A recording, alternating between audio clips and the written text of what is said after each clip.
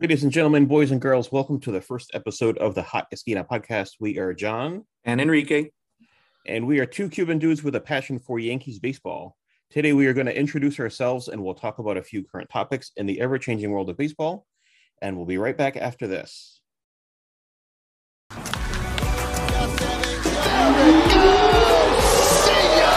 It is high, it is far, it is gone. Ahí va, por el left field, olvídala, esa bola cae en la calle. Esa se va, se fue. And welcome back. Let's introduce ourselves. Enrique, I'll have you go first. What's up, everyone? My name's Enrique. I am 38 years old. Cuban American, born in Cuba, raised here. Baseball junkie, pretty much die-hard baseball junkie ever since I was a kid. I have always loved talking, playing, and watching baseball. I was that kid that played baseball video games with my friends after playing baseball outside. Obviously grew up a big Yankee fan, grew up idolizing Paul O'Neill. That was my guy. Grew up in the golden era of the Yankees, the 90s, when pretty much the Yankees were unstoppable, where Derek Jeter was the guy, the captain, and, just love my Yankees baseball. Can't get enough of it. And I'm super excited to be on this pod with you, John. Thanks. A little bit about myself. I am 34. I currently write and do photos and do video for Pinstripe Prospects. That's probably where many of you know me from. I live in Tampa, so I cover the Tarpons and the low A Tampa Tarpons and the rookie level Florida Complex League Yankees. I've been doing that since May of last year, since when the season started.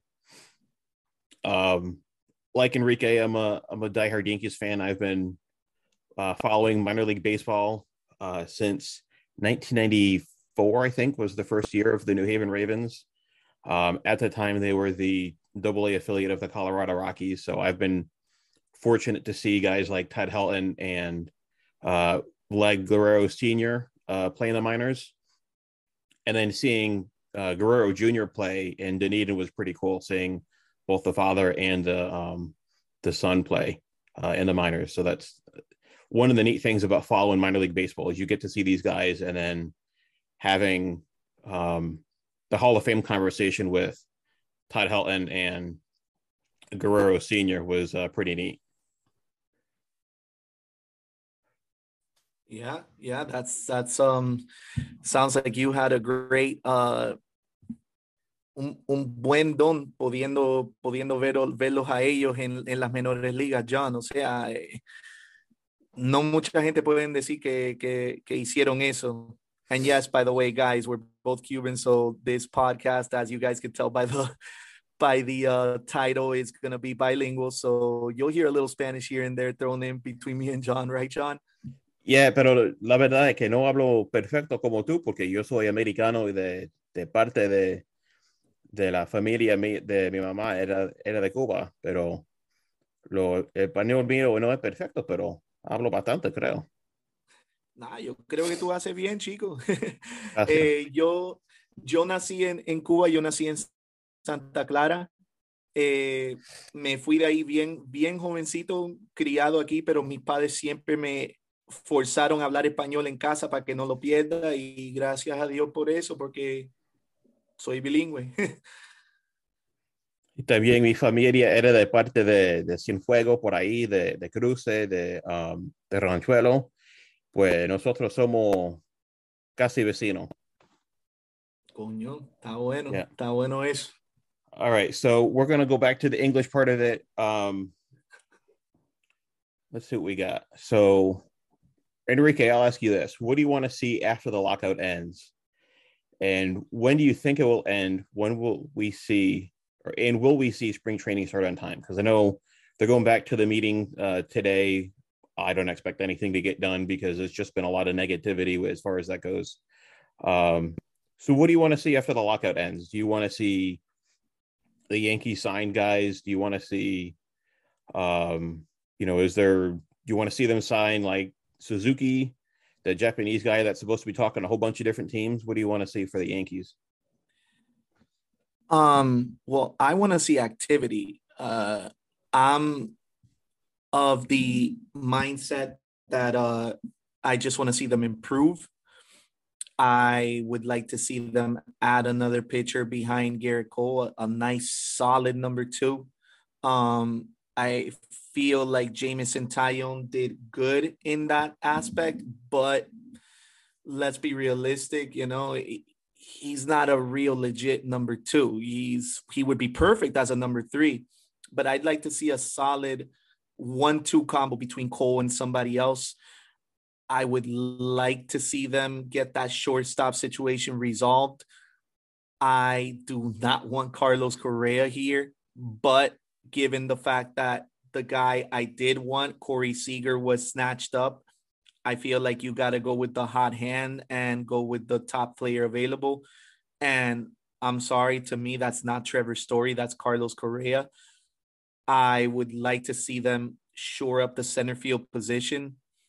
Ideally, I would also like to see them get the catcher position resolved, given Gary Sanchez's struggles. But I feel like that one is to be determined at a later date. I feel like they're going to stay with Sanchez at least one more season. And as far as Suzuki, I've heard rumors, John. I don't know about you, but I've heard rumors that Yankees aren't in the running. I believe I think Seattle and somebody else is in the running. I don't remember. I'd have to look that up if you give me a second.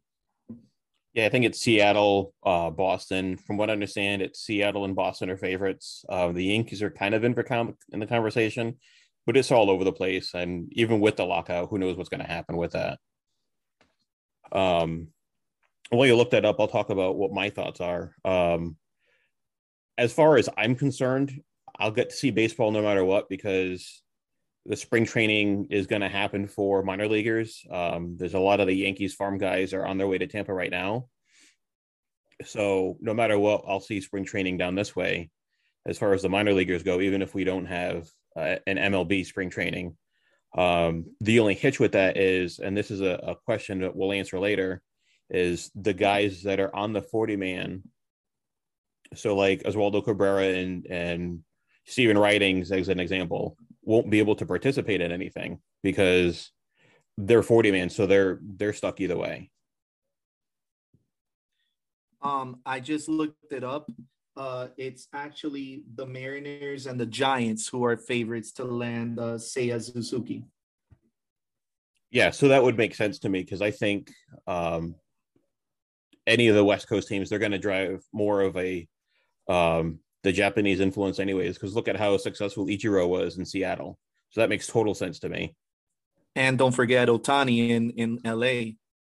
He was just named as the cover athlete for MLB The Show 22. So he's making it big over there with the Los Angeles Angels of Anaheim as they're supposedly supposed to be.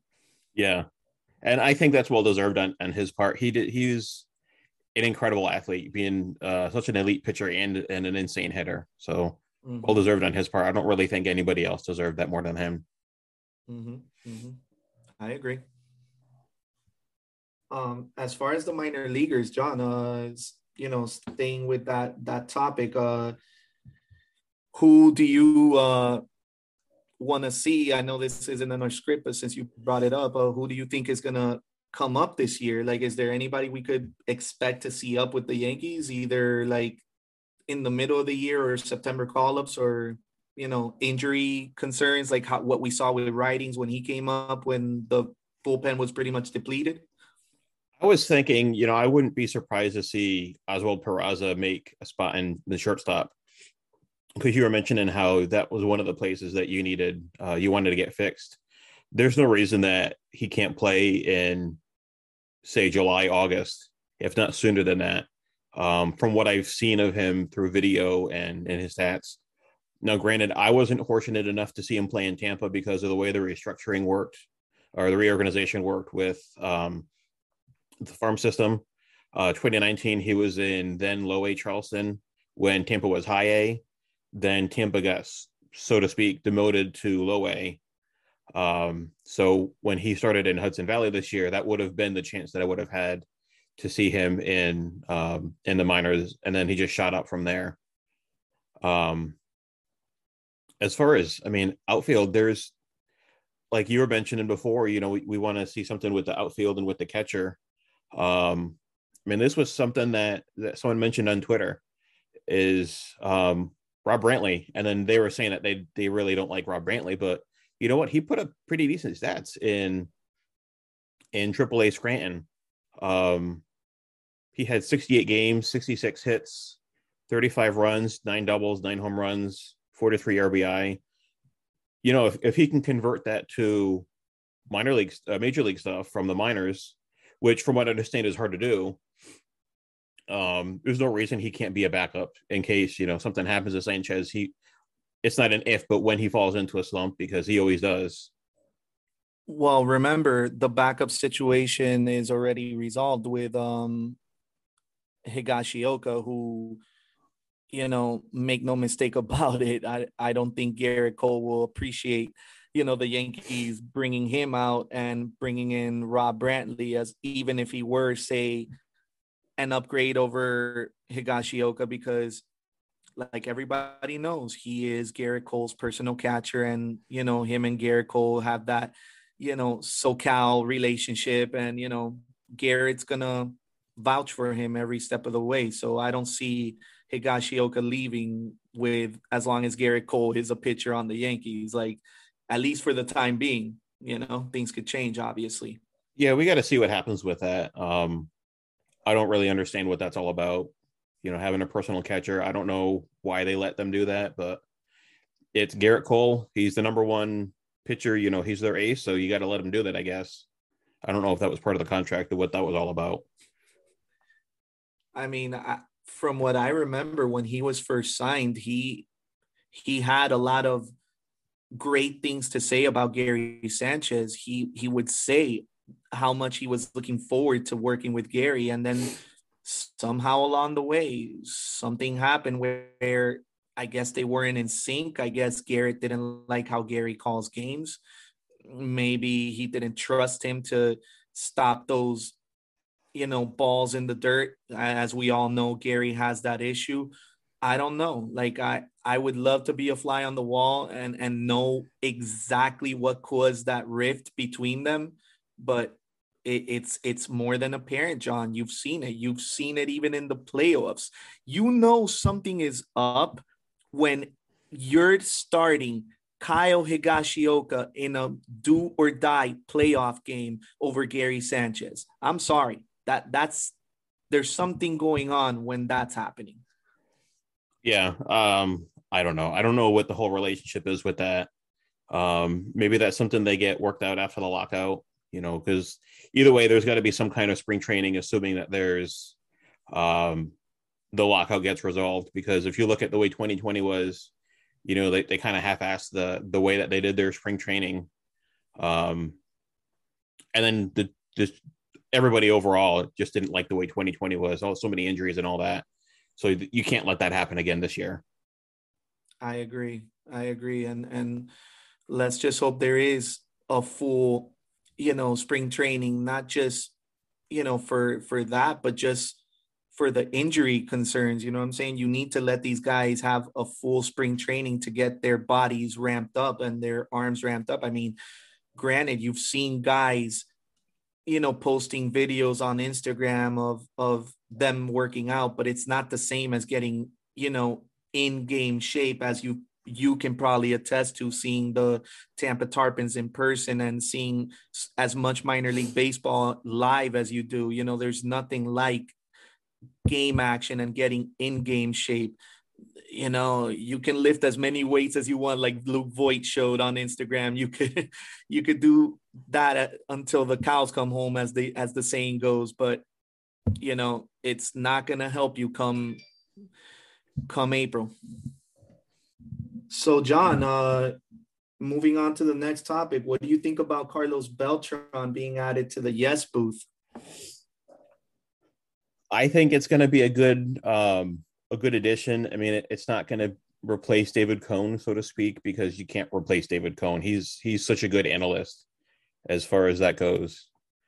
Um, I guess we'll see because I don't really have a lot of opportunity to watch Yankee games, just because I'm always at a Tarpons game, or if there's a day game, sometimes I'm fortunate to be at a complex league game. Just everything that I have going on.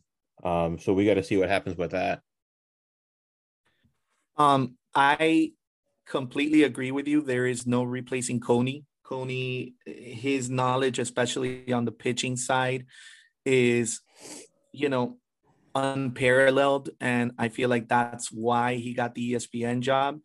Keep in mind, though, John, he's only doing, a certain amount of games for ESPN, meaning that he's still going to do games for Yes. It's not like David Cohn is leaving Yes completely. So we'll still be able to get our David Cohn fix, thankfully, as Yankee fans.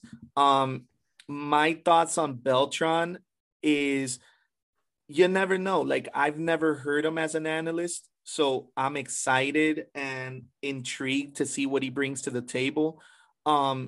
Much like Coney, he has a lot of knowledge, but on the hitting side, going back to even his days with the Kansas City Royals, he's always been a great ball player. So, I feel like you might have a nice yin-yang combination there between Cone giving you the pitching knowledge and Beltran giving you the hitting knowledge, I feel like. What do you think? I mean, I agree. It's what, 55 games, 50 games, something like that Coney's going to do. So it's not like we're not going to have Coney at all this year, but we got to see what happens. I've heard a lot of positive things, or I've read a lot of positive things on Twitter. A lot of kudos going to him and going to Yes. I guess we got to see what happens with the K-Cast or A-Rod-Cast or whatever the heck dumb ESPN name they came up with. So we got to see how that works out. But nobody's going to beat Manning Cast because that's one of the best sports productions I think out there. And I don't really like football, so that's it's perfect for someone like me. Yeah, I agree. And to answer your question, I believe it's going to be called K-Rod. Yeah. I knew it was a stupid name. All right. Yeah, okay. So... Yo quiero saber su pensamiento de inducción al Salón de la Fama de David Ortiz. Como él se fue solo. Yo quiero saber sus pensamientos. Porque hay mucha gente que dice que Barry Bonds y Roger Clemens y otros podían entrar, pero hay el conversación de los esteroides. Yo no sé si eso es una cosa o qué. Mi opinión sobre eso, John, is that si tú vas a dejar que uno entre y virar el ojo que a los esteroides de uno, tienes que hacerlo para todos. O sea, I don't think it's fair for my non-Spanish speakers that you turn a blind eye to one because he's a nice guy and you don't do it for the rest. Now, granted, everyone who knows me, even from my childhood, knows that I cannot stand, and I'm sorry, I know this is going to be an unpopular opinion amongst Twitterverse because I've seen it. I've seen how much support he gets, but I cannot stand Barry Bonds. I'm sorry. Like, I think the dude is full of himself. He is arrogant, and I feel like he roided up more than anybody. Like, I feel like he took it way too far, and I know the whole saying of, you still need the hand-eye coordination, without the hand-eye coordination, you still can't, the roids don't help you with that. I get it. I really do. But without those roids, he would have the hand-eye coordination and he would still hit homers. But ask yourself this to all our listeners. Would he have hit as many as he did without the roids? Would his numbers be the Hall of Fame worthy numbers if he didn't do the roids? Let's just say he had half of the numbers he did. Is that still Hall of Fame worthy? That's something to think about. Now, was Barry still a great player? Yes. But I don't know, man. Like I was never a fan of the guy. One guy who I do think deserved it, and even with the roids and that whole controversy, is Roger Clemens, because unlike Bonds, roids can only help you so much when you're pitching. The roids help you hit the ball further, but really, like, how do they help you pitching wise? What, they help you throw the ball harder?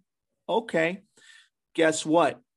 Like we've seen with Aroldis Chapman, you could throw the ball as hard as you can, but you still got to throw it over the plate.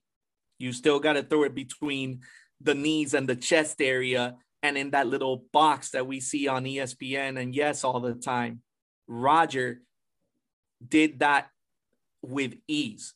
The dude always made sure that he had pinpoint accuracy. He always knew how to mess with hitters. He always knew how to work counts, and he always knew how to put hitters away, or at the very least, induce weak contact. And he did it for how many years, John, if I'm not mistaken? I don't have the stats in front of me, but it was a long, storied career. So for a guy like that to not get in, but for Ortiz to get in because he's a quote unquote nice guy, I don't know. That just didn't sit well with me. And let me just put this out there and clear it up. This has nothing to do with me being a Yankee fan and him being a Red Sox. He could have been playing for the Mariners for all I care. You can't have your cake and eat it too if you're the MLB Writers Association. You cannot turn a blind eye to one guy that did roids because he's a nice guy and then, not vote for the other guy because he was a bleep hole. That's just not right. Yeah, and he did what, 3,000 strikeouts? He had that 2003 or something like that, if I remember correctly. And even, I think Curt Schilling deserved to get in. I respect him as from the other side of the batter's box, I guess you could say, because Curt Schilling was dominant with the Red Sox, so there's no reason that he shouldn't have got in. Y también tiene la conversación de Sammy Sosa. Es la misma cosa de Barry Bonds. Porque él hizo la misma cosa y él estaba en the home runs in 98 with Mark McGwire, the home run race, I guess you can call it. So there's the same conversation with Sammy as well. So I don't know. I guess we got to see what happens with the Today's Era committee, I think is what they're called. We got to hope that they get some kind of recognition. From what I understand, it's harder to get on that ballot than it is on the regular ballot. So we got to see what happens with that. John, to pull it up, because I just pulled up the stats, he never had a 300 strikeout season, but he had 292 in 1997 with Toronto. He had 291 in 1988 with Boston. And the following year, 1998, the year following his 292 strikeout year, he had 271. So Clemens was a monster. I meant career. What did he have career-wise? I know it was over 3,000. Oh, career? Yeah. Career-wise, he had over a 24-year span, he had 4,672 strikeouts. Yeah, that's insane. Not too shabby. Yeah. And as we all always look when it comes to strikeouts, you look at strikeout and walk ratio, right? 4,672 strikeouts, 1,580 walks. That's a pretty good ratio. Yeah. That's Hall of Fame worthy. Yeah. All right, so we're going to get to some fan questions. Every week we're going to put out there before we record the podcast. We're going to put out there on our Twitter account, Hot Esquina Pod. Give us a follow. We'll put out asking some fan questions. What do you want to know about the system? What are our thoughts on the majors? So we'll get to one. Friend of the podcast, Julian Giarti. He wants to know what the most underrated Yankees in the system and in the majors are. So I'll start off with that one. I'm going to do a pitcher and a hitter. So pitcher, I would say I'm really looking forward to seeing what Tyrone Euly can put up this year. He had a 0 ERA. I don't have the stats. I just know off the top of my head part of this. He had a 0 ERA in a handful of games in the Complex League. He was absolutely dominant in the Complex League. And he throws mid-upper 90 fastball. And then his breaking pitch, I think, he has a changeup and a slider. And they're upper 80s, lower 90s. He got to Low A Tampa. There was a crowd. He got a little nervous. He got a little anxious. And he had an ERA that was close to 9 in the couple games that he pitched there because he was promoted towards the end of the season in August.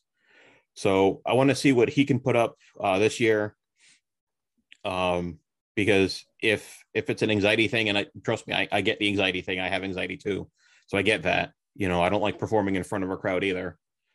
I can never do national anthem. You don't want to hear me sing, but yeah, because you look at Tampa's attendance, and then you look at like Hudson Valley's attendance, and they pull almost triple what we're going to see in Tampa. So he has to get the anxiety figured out, especially if he wants to perform in front of 55,000 fans in the Bronx. And as far as a hitter, I don't know. There's a lot of good guys in the Yankee system. There's one of my favorite hitters that I saw this year was just added to the 40-man, and Everson Pereira. I saw him in the Complex League and in Low A Tampa. And then he shot up through the ranks, going up to Hudson Valley. I wouldn't be surprised if he was in Somerset this year. We'll talk about him a little bit more, I don't know. There's so many good guys. Actually, you know what? I'm going to add one more pitcher just because I need to think about a hitter. Sean Boyle needs to get more respect, I think. He started in Low A Tampa, and he ended in AAA Scranton by the end of the season. So he shot up through 4 levels in 2021. And by the time he got to Scranton, he had a better ERA and a lower whip than he had in Tampa. And he was part of 2 no-hitters. In, I think it was Scranton, he was part of one, and then Hudson Valley, he was part of one. You know what? I honestly wouldn't be surprised if he was on the Yankees roster by the end of the year, assuming we have baseball. But I think for my hitter, I'm going to pick Anthony Garcia. He's got insane power. He can hit both sides of the plate, so a switch hitter is definitely not needed, I think, with the way that baseball is nowadays. A really tall guy, so that'll help him defend first base because he can stretch pretty far. So yeah, he's another one that I'm really looking forward to seeing. I expect him to start in Low A Tampa this year. What do you got, Enrique? Okay, so since you went ahead and covered the minor league level, I'm gonna go ahead and cover the majors. I'm gonna, like you, I'm gonna go with a pitcher and a hitter, maybe a couple of pitchers, because there's two pitchers that have my eye that could, I wouldn't say they're underrated, but they're not talked about enough, and I feel like they're in line for a big year this year. Like, to me, John, underrated is like nobody talks about them. The guys I'm going to mention, they are talked about, especially because they've opened eyes, but I feel like they're not talked about enough and they could take a leap. One, you'll agree with me the moment I say his name, Clay Holmes, who we got from the Pittsburgh Pirates. The guy opened a lot of people's eyes ever since he came here, and everybody was like, Clay who? Including myself. I was like, who is this guy? But he came in, was, very effective coming in. definitely held down the 8th and 7th inning roles respectively. I know sometimes they use them in the 7th, sometimes in the 8th. I could see this guy coming in this year, improving and taking that next step and possibly cementing himself, because, it's one thing for him to be used in different spots like they did in 2021 with him, but I could see him coming in this year and really cementing himself as the 8th inning guy, like the setup guy behind Chapman. And who knows, maybe if Chapman struggles like he's been known to struggle, you could see a scenario, at least I could see it, where, Boone throws out Holmes and Loaisiga, as far as giving them a chance to close if Chapman struggles. So I could see, Holmes in line for more opportunities this year if he continues down the path he was on, which I think he will be. Another pitcher who I feel, doesn't get talked about enough and could be a solid addition to the pen this year if he gets his stuff together, because he's been so up and down in his Yankee career. Sometimes he shows flashes of brilliance. Other times he looks like he gets lit up. Michael King. You probably got to see him in the minors, John, I'm assuming, right? Or no? Yeah, he was in Tampa a little bit in, I think, 18 or 19. I forget exactly when it was. We saw a lot of guys in Tampa. John Loaisiga, Michael King, Jordan Montgomery. I've seen a lot of the pitchers come up through the system. So you know that Michael King has the stuff. I'm sure you saw it when you saw him live down there. For whatever reason, he just hasn't been able to have that same stuff consistently in the majors. I feel that with this pitching staff the way it is, and with the bullpen the way it is, he has a real chance to solidify himself as a middle of the bullpen piece, a guy that you could bring in the 6th or 7th, and or a guy that could literally give you some innings if, say Taillon pitches and he gets rocked and Boone wants to take him out after the 3rd. I feel like Michael King could be that guy that comes in and steadies the ship, so to speak, and gives you innings and gives you solid relief. He just has to prove that he has that consistency and can do it day in and day out. And I feel like he has a real chance to do that in 2022. For my hitter, and I know Yankee fans are probably going to be like, get out of here with that, and they're going to be like, this guy's crazy. But I'm sorry, I got to go with this guy because I don't see anybody else that jumps out at me. Given how bad he did last year and how much he let people down as far as expectations are concerned, I feel that this is a good chance for Joey Gallo to come in and show people that he can be a better player than he was last season and that he could be the guy he was while he was with Texas. I get it, Yankee fans. The strikeouts suck. I know. Believe me, they infuriate me too. But strikeouts aside, because he had the strikeouts in Texas too, and look at what a force he was for them. There's a reason the guy got invited to the home run derby. And there's a reason that he's been an all-star, I believe, more than once. So he's shown you that he can do it. Now, did he disappoint in 2021? Yeah. Did maybe playing for the pinstripes and the bright lights of New York get to be too much for him? Who knows?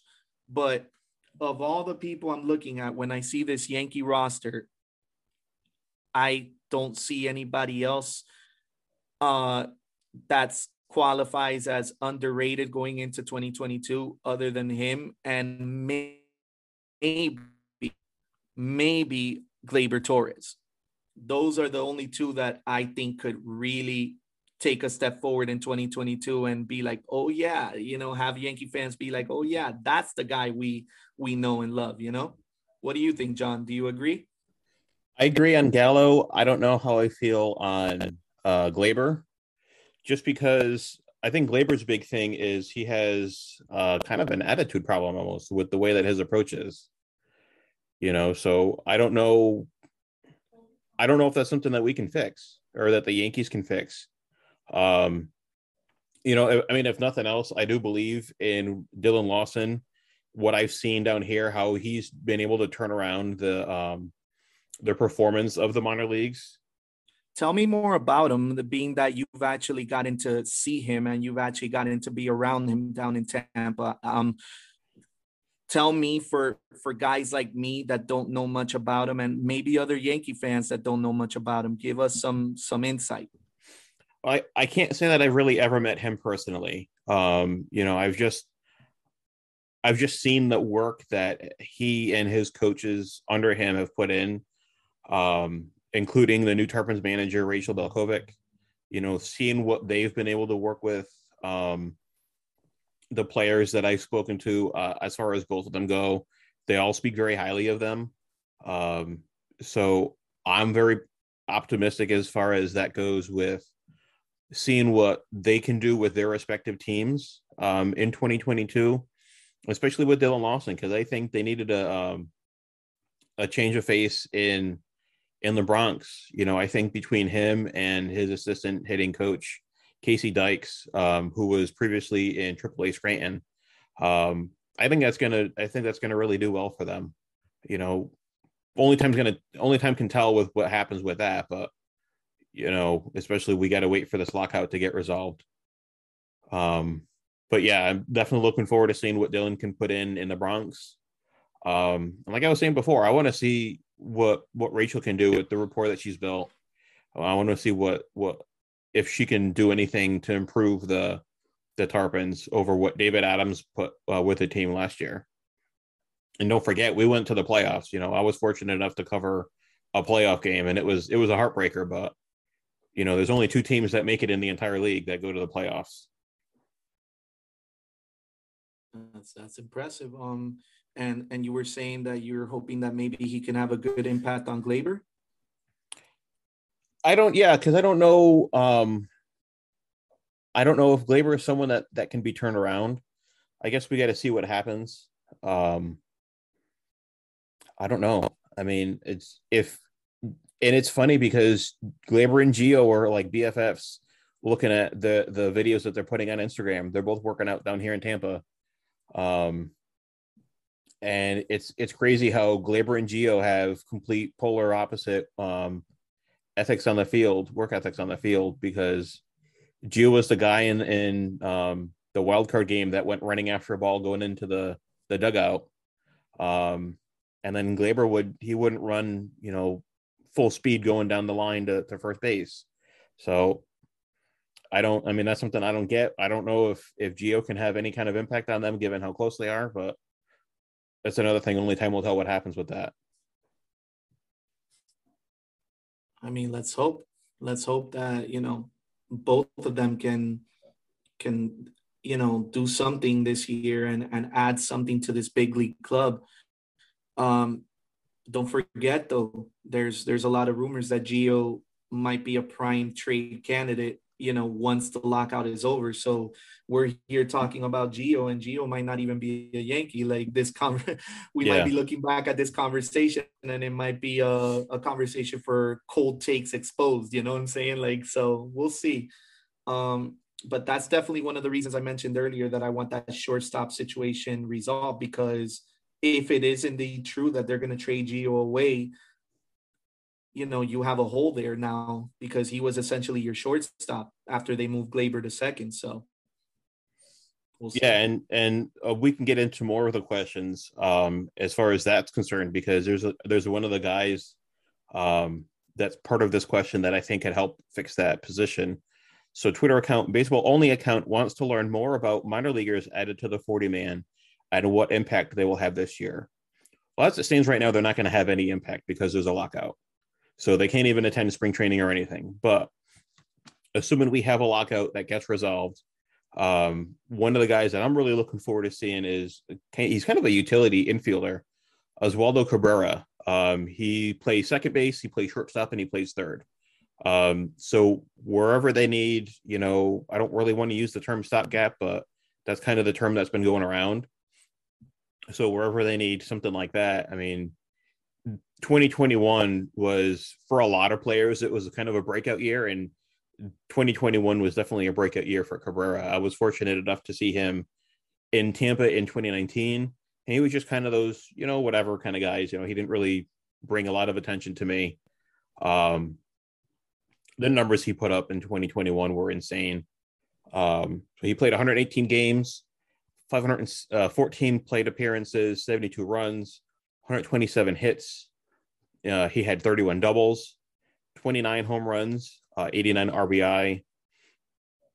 And then he had a slash of 272, 314, 403, and 717. So I figure he'll play a little bit in Scranton this year. The Yankees will evaluate, see what happens, and then he'll go up, I would say, at some point, because of everything that they have going on. Let's say somebody gets hurt, I think he'll be one of the first call-ups, either him or Oswald Peraza. That's exactly who I was going to ask you about, John. How about Peraza as a possible call-up instead of Cabrera? I think Peraza is closer to being called up than Cabrera is, just because he started in Hudson Valley. I don't have the stats right in front of me. Let me see if I can look that up real quick. But yeah, I would say that Peraza would be closer to getting a call up than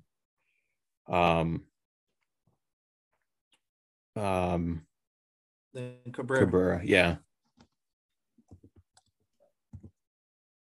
So looking at Peraza, he seemed to pretty much have a very solid 2021 with a 477 slugging. He had a 297 batting average, 38 stolen bases, 356 on base percentage. He seems ready, and he did this at I believe AAA. Yeah, he did this between Hudson Valley, Somerset, and AAA ball. So I mean, he seems like the kind of player that the Yankees could use, especially with that speed.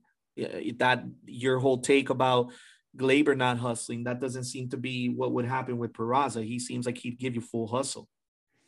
Yeah, and Cabrera is another one that's pretty speedy. Especially he can, I think, like I said, I haven't seen Peraza in person, but from what I understand, Peraza can play second, short, and third, just like Cabrera can. So between the two of those, the Yankees, I think, can figure out any of the issues that they may have, move some guys around. I don't know what their plans are with Rizzo. I don't know if he's getting re-signed, because I think he was a free agent. He is. So, I mean, who knows with that? Maybe they move DJ to first, and they have Cabrera and Peraza play second, third, short, something like that, and then have a combination of them, Gio, Gleyber. Who knows? That would be really interesting. Rizzo is a free agent at this moment in time. Obviously, that could change once the lockout happens, but that's another position that we didn't get into in this pod that's yet to be resolved, either internally, like you said, by moving DJ there, or by keeping Voit, which that ship seems to have sailed. Re-signing Rizzo, or going after, I know and I know it's a pipe dream, but going after Freddie Freeman or somebody like that. So, if they do go internally and move DJ to first, and then have Cabrera and Peraza as your middle infielders, I'd be curious to see how that would work out with Gleyber. like what effect would that have on Glaber? How would you then play Glaber? Would you DH him? Would you, play him sporadically, give him some days off? Like how would that work? I'm curious.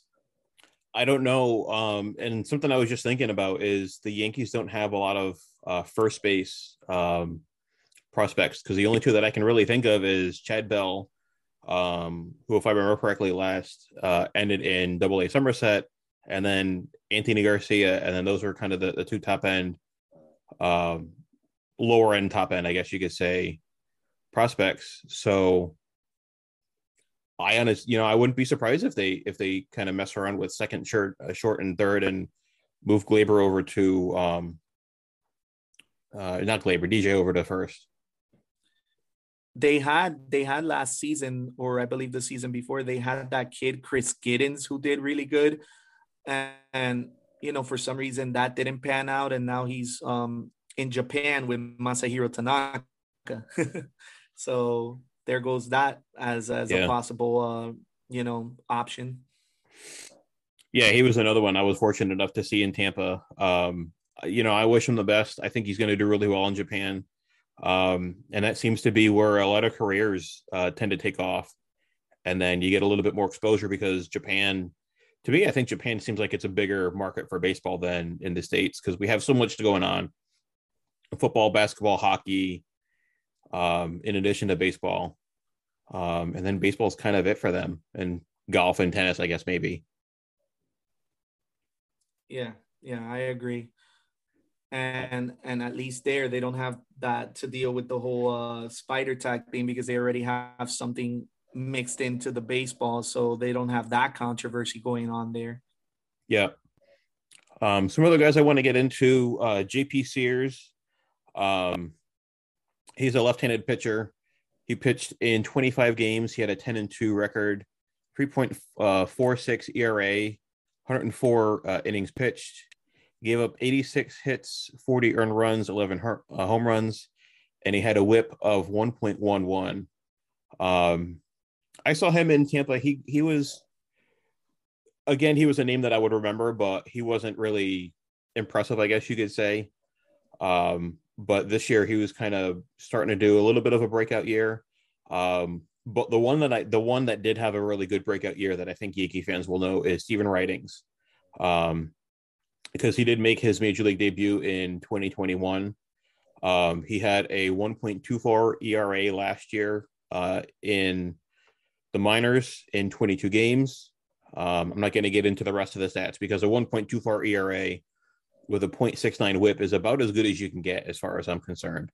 And Yankee fans know what he's capable of. I think he was like 100-mile-an-hour fastball, and he has control over it, which, as far as minor leagues is concerned, that's impressive, because you don't always get the control and the speed. And that's something that you were talking about earlier, Enrique. Mm-hmm. Mm-hmm. Yeah. And Sears, I've read that he's a possible, guy to keep an eye out for this season. I forgot where I read it, but I read somewhere that he's a name to look out for. So you never know. Yeah. And the possibility exists, like you were saying before, the possibility exists that any of these guys get traded, because that's exactly what happened with Donnie Sands. And he was who I was expecting to be the Gary Sanchez replacement, so to speak. And then they go and they trade him away to the Phillies. So that was a bit of a heartbreaker to me, because I saw a lot of promise with him. He had such an insane 2021, but it's sad to see him go. And we have a lot of good catching prospects in the system. Austin Wells, Antonio Gomez, Josh Bro. We got a lot of good guys, so that's catching isn't really a concern, but it's still a little upsetting to see a top prospect like that go. I agree. And but it is what it is. It's the nature of the business, right, John? You gotta it's at the end of the day, it's a business, and you got to do what's better for the bottom line, I guess. Yeah. And not only that, but sometimes you just got to do it to make room for other acquisitions or other guys that, you want to bring in, even. And sometimes it's not even like major leaguers. Sometimes there's just other minor leaguers you want to bring in, and you got to make room. There's only so much room on the 40 and on the 60, man, so you got to sometimes guys are just casualties. And I'm with you. I like Donnie Sands as well. And I was also disappointed that he got traded. I didn't get to see him as much as you did, but I heard great things. Yeah, I heard a lot of good things when he got up into the upper levels. And again, he was one that when he was in Tampa in 2019, he didn't really impress. He was just kind of one of those, he'll get to double A and, maybe he'll make it past double A. And then he just really exploded in 2021. So, good for him. I think he'll really get a shot with the Phillies. He'll get to play some major league games with the Phillies. So, sometimes it's the casualties are worth it. Just so that these guys get a chance to play in the majors. I agree. So we got one more pitcher on the 40-man edition from November, Ron Marinaccio. Speaking to a lot of my my colleagues with Pinstripe Prospects, they all spoke super highly of him. He primarily was in Double-A Somerset. So he was in 40 games. He had a 2.04 ERA with a 2.1 record, or 2-1 record, 66 and a third innings pitched. It gave up 15 earned runs on 35 hits, gave up 4 home runs, and a whip under 1 at 0.93. I never got to see him. He was another one like Oswald Peraza that skipped over Tampa. So I can't tell you my personal opinion on him. But all the stuff that I've heard is really positive. So the Yankees must also see something if they added him to the 40-man, to protect him from whatever possible Rule 5 draft that there may or may not be. Someone who I did get to see was Everson Pereira. I was fortunate to see him in the Complex League and in Low A Tampa. He was quickly promoted to Low A Tampa, similar to Jason Dominguez, who we will talk about next week.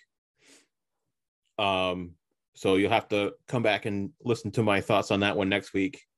But going back to Everson, 49 games, he had 183 plate appearances, 47 runs on 57 hits, 20 home runs, 57 RBI, had a 303 batting average with an OPS of 1.084.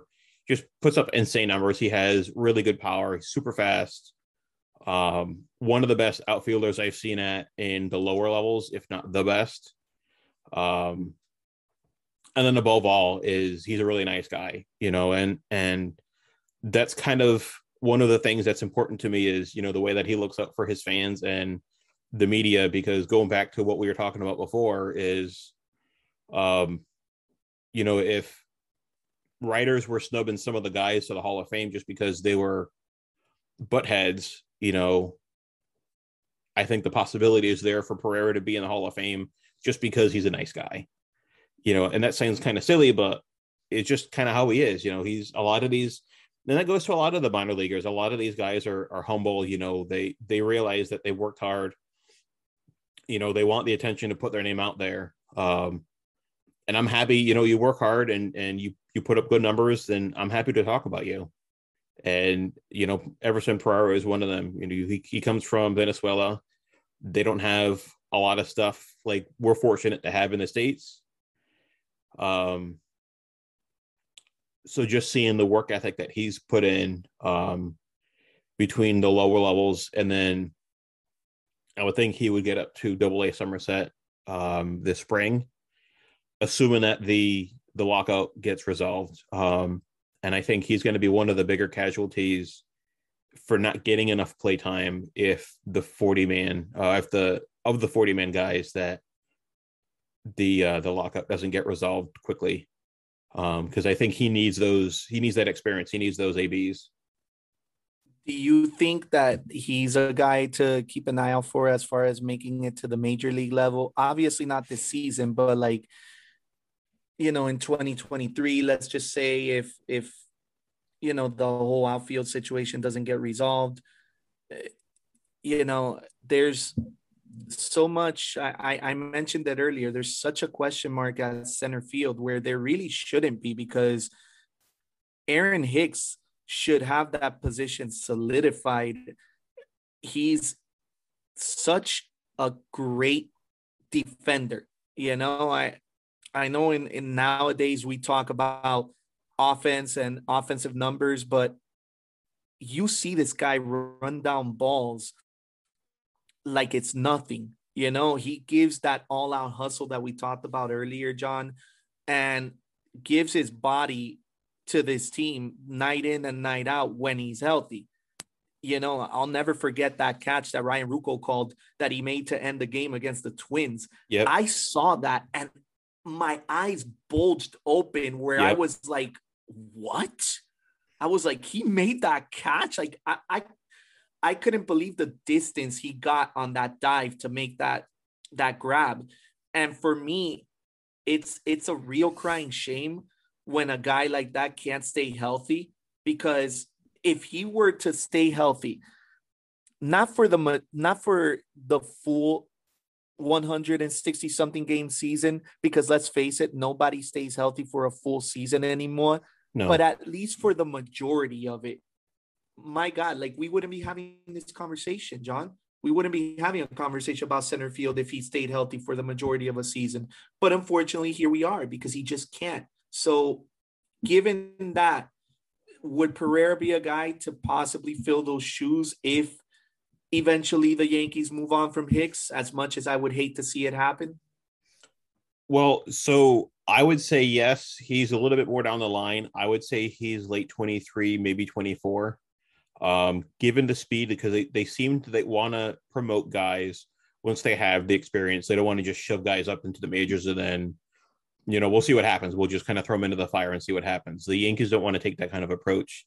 But you're talking about injury prone, and one of the guys that I really like seeing was Estevan Florial.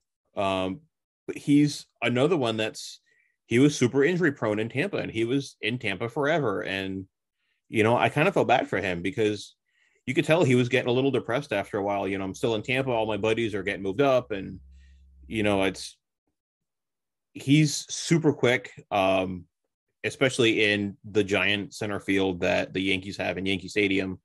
You know, and with Steinbrenner Field having the same kind of dimensions as Yankee Stadium, the guys at the lower levels can get an idea at, you know, this is how big it is. This is what kind of ground I need to cover. This is the kind of routes that I need to take. I would like to see him get a shot over Everson Pereira just because he has the experience. Everson, I mean, he hasn't even really played a full season yet, so to speak, just because the Complex League starts in end of June. Their home opener was June 29th. So that's almost 2 months after when, say, Anthony Volpe debuted for the Tarpons this year.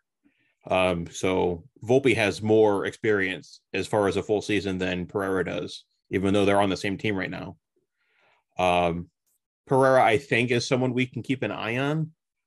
If I'm honest, because of the trade rumors that happened, he was supposed to be part of a package.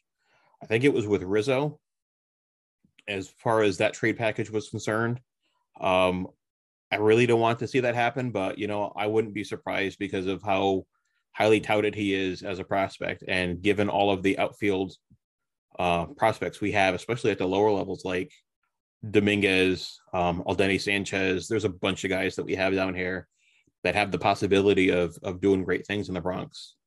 I mean, yeah. It's I would hate to see the guy go, and especially if, like you say, you know, he's as nice a guy as he is, and if, you know, he's as good as you say he is, you know, if he's got that much talent, and you got a guy like Florial who also has talent but can't stay healthy, it would behoove the Yankees to keep a Pereira there just in case, you know, a Florial doesn't work out for injury concerns, just like if a Hicks doesn't work out because of injury concerns. Like, you always have to have a backup plan. So I would also hate to see him go, but, you know, I guess we'll see. I don't remember him being mentioned in the Rizzo talks, but I do remember his name being floated around in other trade talks. So I'm with you there, John. Like, yeah, I don't know if it was Rizzo or someone else. Oh, okay. Yeah, he's a name you always hear out there for some reason. I guess other clubs see what you see, you know? Yeah. Well, that's all for this week. We will be back with more baseball content no matter what in the weeks to come, whether there's a lockout or not, because like I said, we're going to have baseball in the minor leagues. So we'll have some stuff in Tampa at some point. A lot of the Yankees minor leaguers are coming to Tampa. They're en route right now. I guess they have report date next Sunday is what I understand. So we'll see baseball no matter what. Follow us on Twitter and Instagram at Hot Esquina Pod. We'll take more of your questions for the upcoming episodes. And thank you for listening.